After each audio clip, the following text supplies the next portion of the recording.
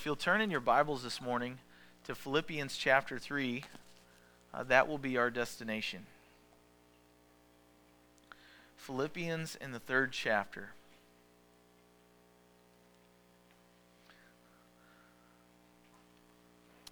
Now, in the context of this letter, I want you to remember that Paul is writing from prison. And he's writing this letter to encourage the Philippian church. The Philippian church has been through a lot.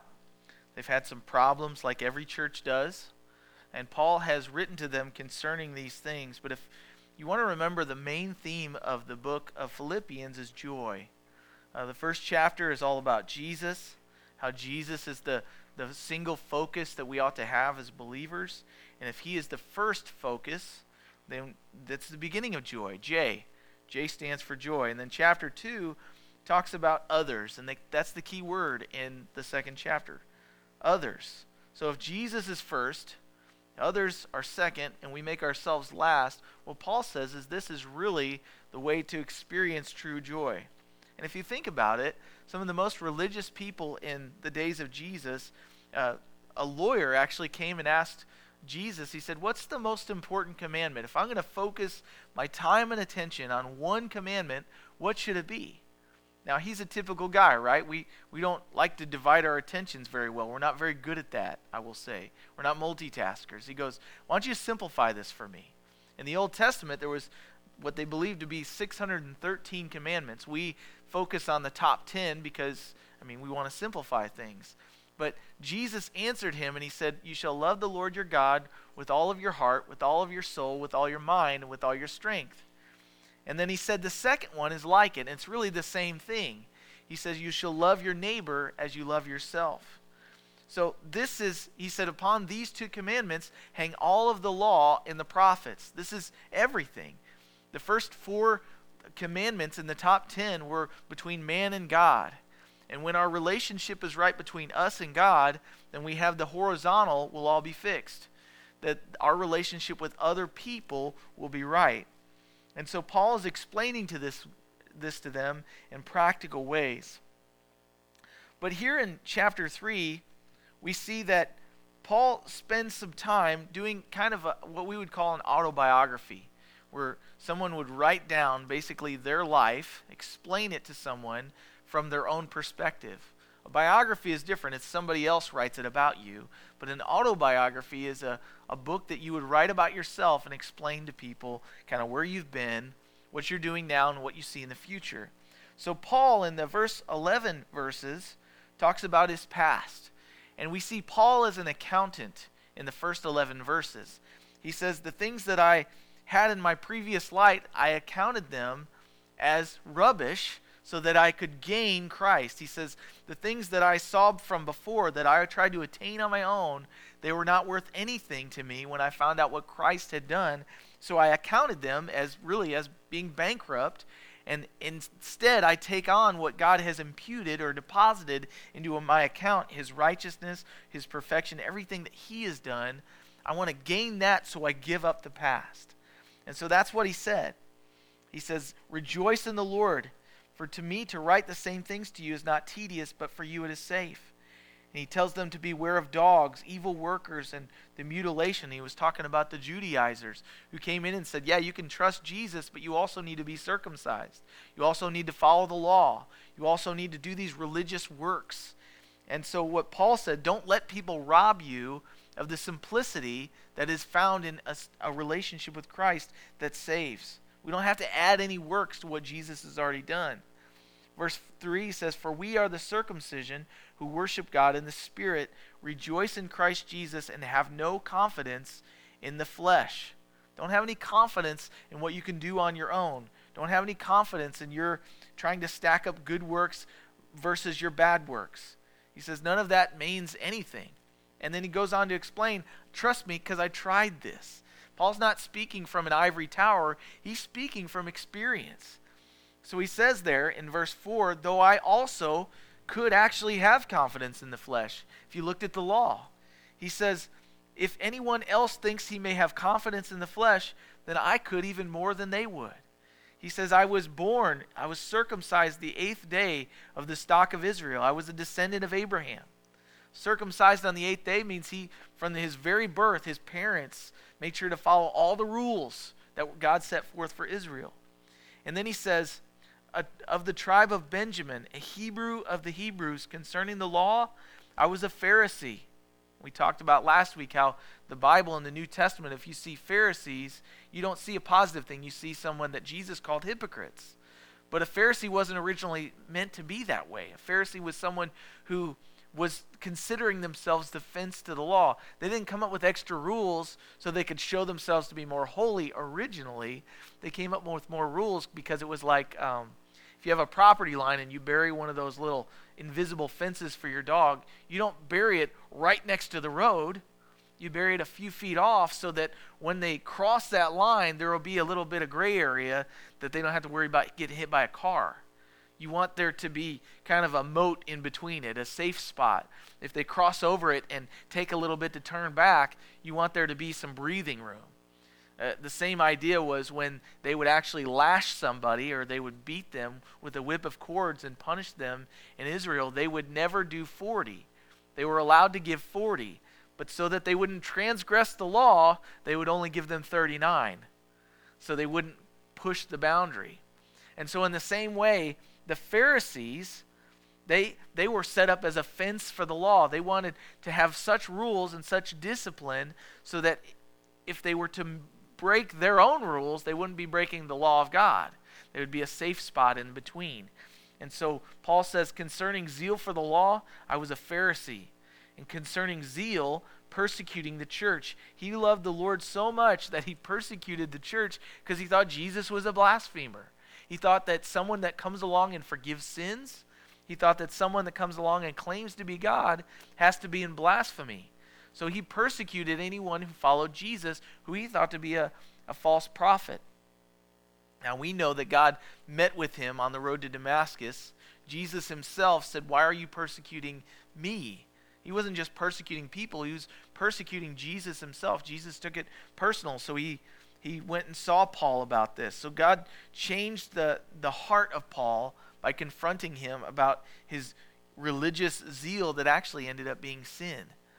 But then in verse 7, he says, but the things that were gained to me, these things that I counted as important, my priorities, I've counted them loss for Christ. Yet indeed I also count all things loss for the excellence of the knowledge of Christ Jesus my Lord. He wanted to know Christ. He wanted to know him personally. We spent a few minutes about that last week where I said it's not that he wanted to know about Christ. He counted those things lost, not so he could know more about Christ. He counted them lost. He dumped them in the hamper. He got rid of them because he wanted to know Christ personally. Not about him, but he wanted to know him. And so because of that, he counted everything else as a loss, as rubbish, it says. And the idea of the word rubbish there actually means the bathtub ring. The thing that you don't want anybody to see. It's kind of gross, and so you don't, nobody talks about it, but it's something that everyone has to clean from their house. And so what do we do with that thing? We clean it up, we cover it up, we do whatever we can. But Paul says, I got rid of it. I didn't just scrub the bathtub ring, I tossed the tub. I didn't want there to even be a possibility of me trying to go back to my own righteous works that in the eyes of God, at their very best, were a nasty bathtub ring. And so Paul says, I got rid of it. But then he goes on to say this, and I think it's important. We're going to look at Paul in this next section. We saw Paul the accountant in verse 1 through 11. And then in verse 12 through 16, we're going to see him as an athlete. Now you guys are going to love this because I'm so good at athlete analogies. But Paul loved the athletic games. He loved the Olympics. He loved them. He writes so many times. If you guys like sports and you don't like Paul, I don't get it. Because he writes about sports all the time. He uses, now it's lost in translation because he used Greek. So it's all Greek to us, right? But to Paul, he would use these words that we kind of lose what they meant. They were specific words. They were sports words. And so we're going to see some of those today. But Paul looks at his past in verse 1 through 11. He looks at his present in verse 12 through 16. And then 17 through 21, he looks at the future. He lives for the future. And so we see him as an accountant. Then we see him as an athlete this week, and then the next time we talk about this, which is going to be in several weeks after we go through Easter, we're going to look at Paul as living in this world as though he were an alien. So, that'll be interesting. But the essentials we're going to look at today are the essentials for winning the race. Now, I don't know about you guys, but baseball season's starting. We've got some other sports that are in their heyday right now. We got March Madness going on. But we think about games, or we think about sports, we think about the actual game day. But you guys all know that sports, if it's just about the game day, the games would not even be any good. It's about practice. It's about preparation. It's about determination. It's about discipline. If a person isn't dissatisfied with how good they play, they don't ever get any better. They kind of stop, right? If a person isn't devoted to preparing for that game, that you have to give up certain things so that you can devote time to playing your sport. If a person doesn't have direction, someone that they can follow that's better than them, somebody that they can try to attain to their level of play, then they don't get any better. And if they're not determined or they don't have any discipline, you know that they're not going to be a good athlete. You can have natural gifting, but even those that are naturally gifted at sports, they still practice. Guarantee Michael Jordan still went to practice. Even though he could dunk and change directions in the air somehow, he went to practice because working together with his team, he wanted to win. And so in the same way, many times believers are all about game day, but they don't do any preparation. And so today we're going to look at the essentials for winning the race, for receiving the promised reward. But what I want you to keep in mind as we read these verses, Paul's not talking about receiving salvation. That's a misnomer. That's a misunderstanding. Paul's talking about receiving rewards for working out our salvation with fear and trembling. We just read in chapter 2, Paul had actually written something that was kind of interesting, and I can't remember where it's at. Oh, there it is. Chapter 2, verse 12, he says, "My beloved, as you have always obeyed, not as in my presence only, but now much more in my absence," he says this, "work out your own salvation with fear and trembling." Work it out. Work out your salvation. And then he says, "For it is God who works in you both to will and to do for his good pleasure." So he gives us this conundrum, this ironic statement. It's got jumbo shrimp. It's kind of this oxymoron. Who is it that works in me to change my life and to save me? Well, it's Christ. He paid it all, right? We can't do anything to add to that. But then he says here, work out your salvation with fear and trembling. So I've got a responsibility. But then he says, but it's God who works in you to will and to do for his good pleasure. So I have the responsibility to work, and at the same time I have to work knowing that it's him who's going to work through me. Does that make sense? So Paul here, when he says that I want to attain the goal, the prize, I want to win the race, he's not saying salvation. God already did that. But as we work out our salvation, as we prepare for the day of adversity, we know that God is preparing us. I prepare, but God's the one preparing me, if that makes sense. So do I need to do anything for my salvation? Not to earn it, but to work it out, to bring it through to its ultimate fruition, to bring it through to maturity. Just like you would do for a garden you plant. You plant plants in there, you put the seeds in the ground, and you know that God is the one that brings the increase. A farmer goes out, he prepares the field, he throws out the seed, he goes to bed at night, he gets up the next morning, he goes to bed at night, he gets up the next morning, he does all these things in the meantime, but who makes the seed grow? Can you and I do anything to make a seed actually germinate and produce this little plant that grows out of it? No, God does that. But we can produce the right conditions. We can prepare the soil, we can fertilize, we can make sure it gets enough water and nutrients. So those are all the things that we do. But God gives life. And so we have a responsibility in everything that we do. God's given us salvation. He has given us new life. No man can see the Father unless he's been born again, right? How does he do it? Is it something you and I do? No, we don't give the seed of life. We don't produce that life within us. We were born dead in our trespasses and sins, but God has made us born again. But we also have a responsibility, just like we do for planting and harvesting, to give the right conditions for us to bloom and to grow and to produce fruit. And many times we go, God saved me, so I'll just keep doing what I do. But God always gives us a responsibility. Work it out. Work out your salvation with fear and trembling. You've made the team, now show up for practice, right? And so here we are in chapter 3, and I'm finally getting to the passage. In verse 12, he says, not that I already have attained or am already perfected, but he says, I press on that I may lay hold of that for which Christ Jesus has also laid a hold of for me.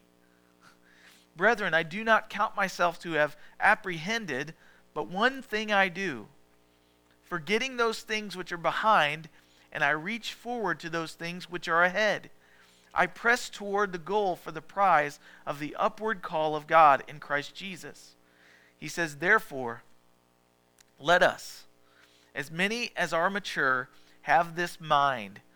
And if in anything you think otherwise, God will reveal even this to you. Nevertheless, to the degree that we have already attained, let us walk by the same rule. Let us be of the same mind. And so, in this sports analogy he's giving, he says, I haven't already attained. He's not saying, hey, I'm there, so you guys come meet me where I'm at. Because that would be kind of discouraging. Like, Michael Jordan shows up and he says, okay, I dunked, now you do it. And he's not saying that. He's saying, I haven't already attained. I've not arrived yet. I'm not in the Hall of Fame. If you look at Hebrews chapter 11 and you see the Hall of Faith, that's the Hall of Fame of the Bible, you'll notice that every one of those people has died. They're not alive anymore. So we haven't arrived until we are face to face with Jesus and we are like him.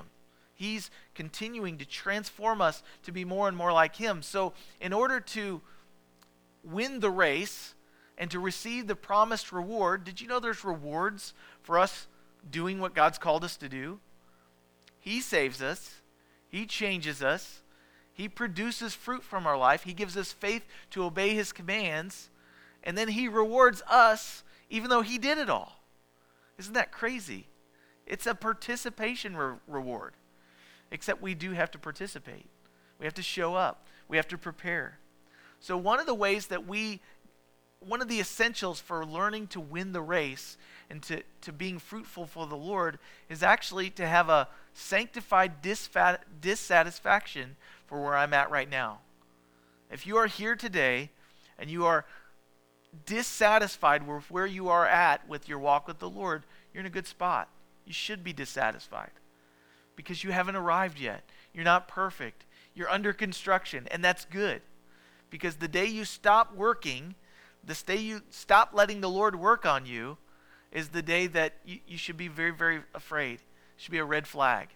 If you're satisfied with where you are at with your walk with the Lord, beware. Because you're in a dangerous spot. There's no neutral in the Christian life. The minute, it's like, I think of this because I always watch these little videos on YouTube. They got the clips. It's called Jeep Freaks. And they have these Jeeps that are like doing these crazy things. And you always watch them. And as soon as the guy lets off the gas, it's always bad. As he's climbing a rock in Moab, or if he's going through a mud hole, as soon as he lets off, he's done. He's stuck. He's sunk. That Jeep that he loves and keeps working on and putting all the money into, it's just a boat anchor now. It's stuck in the water, or it's crashed on its, But the idea is as Christians, God is the one continuing to push us upward toward the higher calling of being like Jesus. Our goal is not to be better than the Christian that we know that's farther along than us.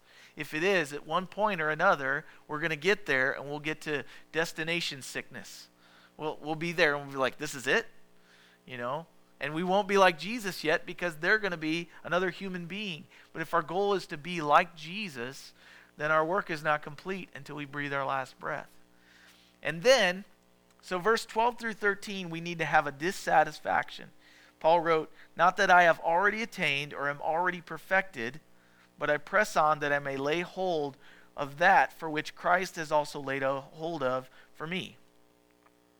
He says, I do not count myself to have apprehended, but one thing that I do, I forget the things which are behind, and I reach forward to the things which are ahead.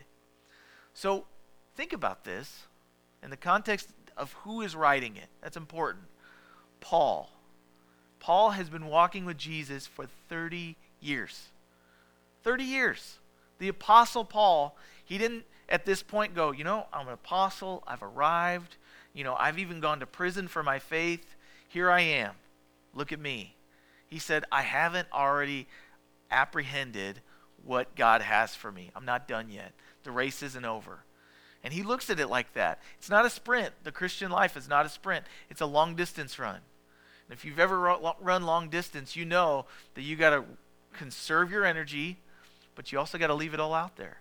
And there's a fine balance before that. And when you get to that tape at the end and you run through, you want to make sure you don't have anything left. Otherwise, you're going to regret it for the next few weeks before your next race. That's how it goes every time. And so Paul says, I've not arrived yet. And then he says, here's what I do. I don't consider myself to have arrived, but one thing I do. Notice he says that. One thing I do. See, Paul has a singular focus for his life. Singular. He's going in one direction. And because of that, he's devoted to that thing.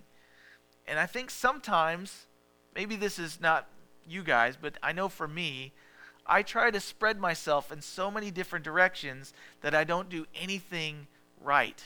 I can't complete anything. I'm like that with projects. I've got lots of ideas for what I want to do, and I get them all started, but I don't finish anything. Actually, I'm not like that at all. I get one thing started, I don't get it finished, then I'm frustrated, and I never even get to the other part of the list. But if we can focus on one thing, put all our resources in that direction, many times what you'll find is you'll actually be a lot happier. I am so frustrated when I can't finish something. But if I have one goal in mind as I'm working on it and I get it done, then I can move on to the next. It's like trying to eat an elephant, which I would not recommend. It's kind of tough, probably. But the idea is you eat it one bite at a time. And so as we look at following Jesus and trying to please him, he says, Paul writes here, he says, one thing I do. I forget those things which are behind me. And he's referring to verse 1 through 11. He could live in regret his whole life. And I've heard Christians this way. They have so many regrets they can't get past it. They have not recognized that Jesus doesn't even remember these things against you anymore. Jesus doesn't hold your past against you. When you repent of your sin, you say, I want to follow Jesus and trust him for my salvation, guess what? He means it. 1 Corinthians 13, love keeps no record of wrong. He means that.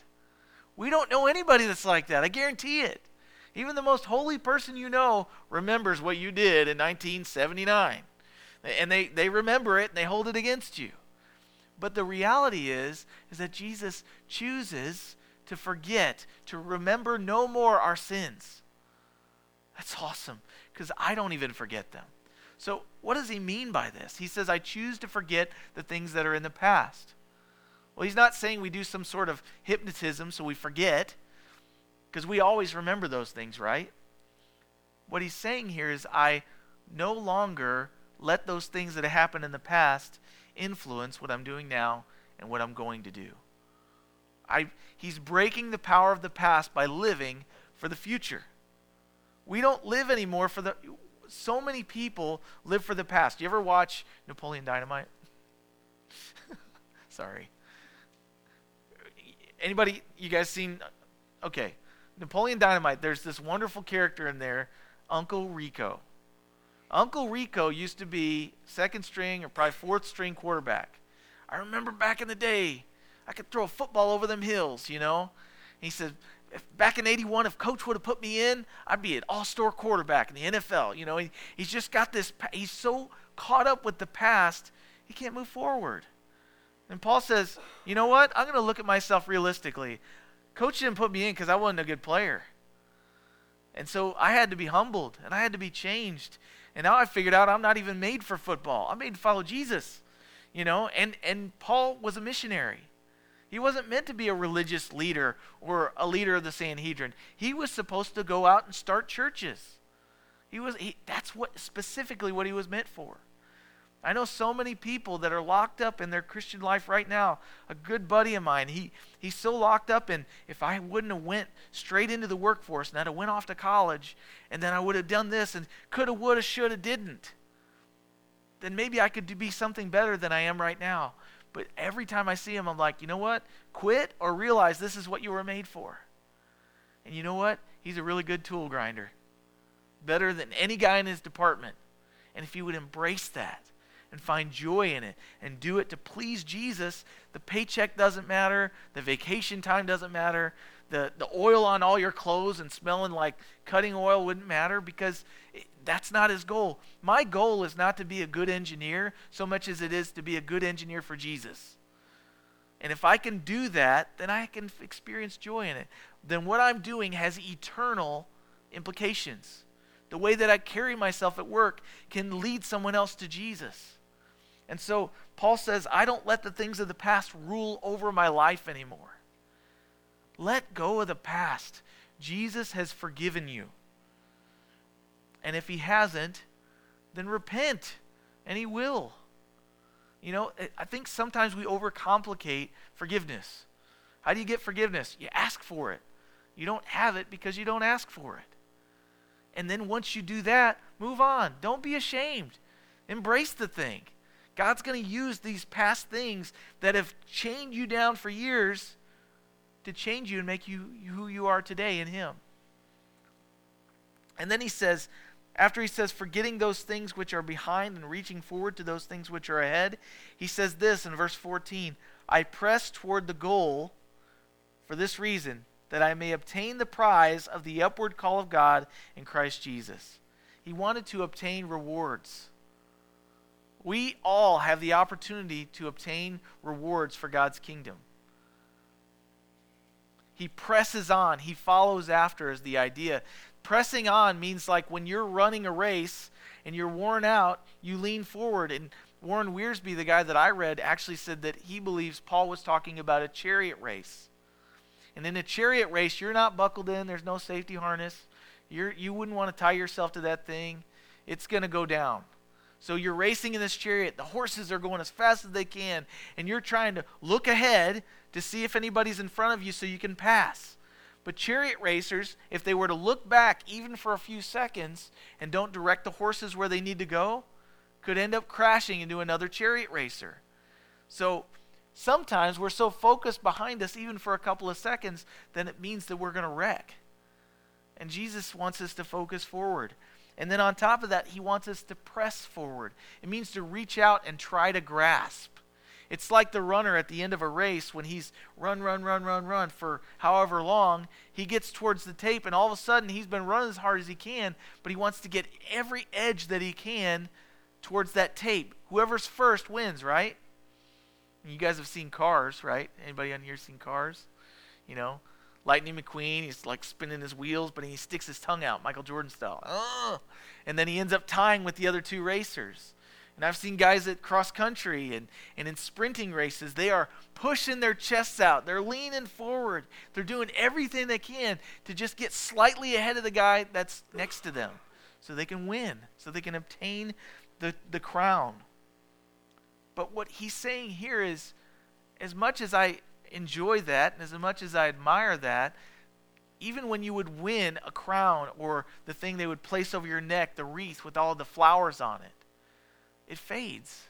It doesn't last. Even if it's a medal or it rusts. And so he says, I'm reaching forward. I'm pressing ahead for the upward call in God. I'm doing it to obtain a crown that will never fade. Never. And I wish, and sometimes I get so upset because I see so many people putting so much time and effort into something that's probably never going to mean anything for eternity. And yet we put so much effort and resources and time and devotion to something that we don't even do for Christ. And then when it comes to do something for the Lord, it could even be those sports. It could be serving in some way. I don't have time. I don't have the energy. I don't have the resources. And it's all because we spend it on stuff that won't last for eternity. And in the meantime, we have nothing left to spend investing in the kingdom of God. And so Paul says, if you want to have joy, if you want to have something that lasts, then press on like I am. He says, I press toward the goal for the prize. And that prize is the upward call of God in Christ Jesus. So he says, therefore. Anytime that the Bible says therefore, look in the verses before it. He's drawing a conclusion. See what it's there for. He says, therefore, let us, as many as are mature, have this mind. The idea is the attitude. Have this attitude. And if in anything you think otherwise, God will reveal even this to you. Nevertheless, to the degree that we have already attained, let us walk by the same rule. Let us be of the same mind. He wants us to have discipline. He wants us to be disciplined. And the idea is that as followers of Jesus, he wants us to be disciples. And the root word of disciple is just that. It's discipline. We do everything we can to prepare. We do everything that we can to be where we're supposed to be when we're supposed to be there. It's kind of like some of these guys that, that are playing baseball right now. I want to play baseball. What do you got to do? Show up for practice or you don't play. We can be disqualified. Did you know that? As Christians? Not disqualified like lose your salvation. We can actually be disqualified from rewards for what we do on earth. It's interesting to me because in the Isthmian Games and in the Olympics, when they all were going on in Paul's day, the only thing you had to do to play in the games was, number one, to be a Roman citizen. And number two, to win a reward, you had to play by the rules. Now, we all know this. We've played sports. We know that there's rules for how you play. If you play wrong, you don't get to win. If you cheat, if you cut a corner in some way, if you use performance-enhancing drugs, you don't get to have your title anymore. It doesn't mean anything. And in the same way, we could run this race called the Christian life in a way that we can't be rewarded for it because we haven't run it according to the rules. We haven't played according to God's ways. And so he says, as many as are mature have this same attitude. If in anything you think otherwise, God will reveal even this to you. Are we determined to press on towards the higher calling in God? For each one of us, that will look different. My pressing on looks different than Ronnie's will. He works with the public. He does insurance. I know nothing about that. My calling looks different than his. My calling looks different than yours. Each one of us have a different lane that we have to run in, but we have to run according to the rules. Otherwise, we're disqualified from winning the crown. Now, the first qualification was to be a citizen of Rome. We're already citizens of the kingdom if we are in Christ. If we've repented of our sins, if we've decided to be disciples of Jesus and we're following him, then we're already citizens. But we can rob ourselves of rewards by how we compete. We're not competing against each other, by the way. We're competing for the glory of God. And when those crowns, those wreaths, those eternal rewards are given to us, I have to say that I want them. And it's not so that I can say, hey, check out my trophy room, Jesus. It's because on the day that we see him face to face, we will be rewarded with crowns and we will have the opportunity to give them to Jesus. I wish I had something to give to the Lord to say thank you. You can. Produce fruit, be faithful, and let him live through you. And as you do, he's going to reward you for it, and then you'll have something to give him. That's worship. That's the only way we get to worship in heaven. We get to give him that which he gave us the faith to reach forward and obtain. I don't know about you guys, but I don't want my life to be wasted on things that won't last. I want my life to mean something. Keep telling my children, God has big plans for you. Big plans. And he wants to use you for something that means way more than this few years we have in this life. And the question is, are we willing to spend ourselves to do so? And the question is, do we realize how much joy it will give you when you'll do that? So let's pray.